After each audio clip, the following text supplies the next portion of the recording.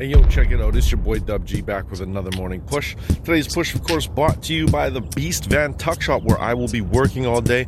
Go to my bio, click the link, come join me. It's a virtual shop, but I will be in there. You can chat with me at any time. Okay, check this out. Today I want to talk about setting yourself apart from everybody else, in the sense that when you start learning about yourself and you start wanting to put a positive spin on your own life and you want to change, start getting ahead in life, you'll notice that everybody else kind of falls by the wayside.